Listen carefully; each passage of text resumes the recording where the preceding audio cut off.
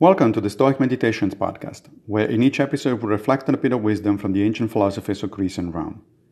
I am Massimo Pigliucci, a professor of philosophy at the City College of New York, and I will guide you through this reading.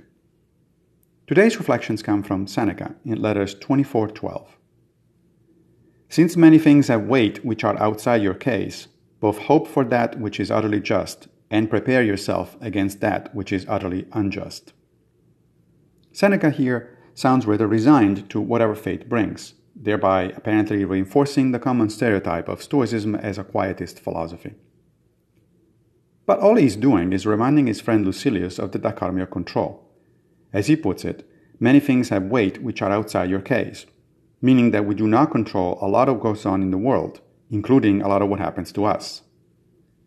As a result, one hopes that justice is done, but at the same time realistically braces herself for injustice.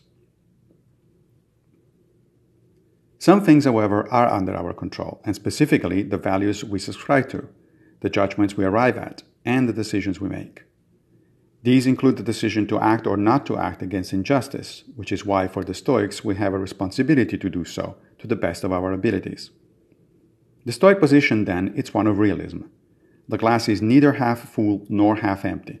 It simply has a certain level of the liquid inside it.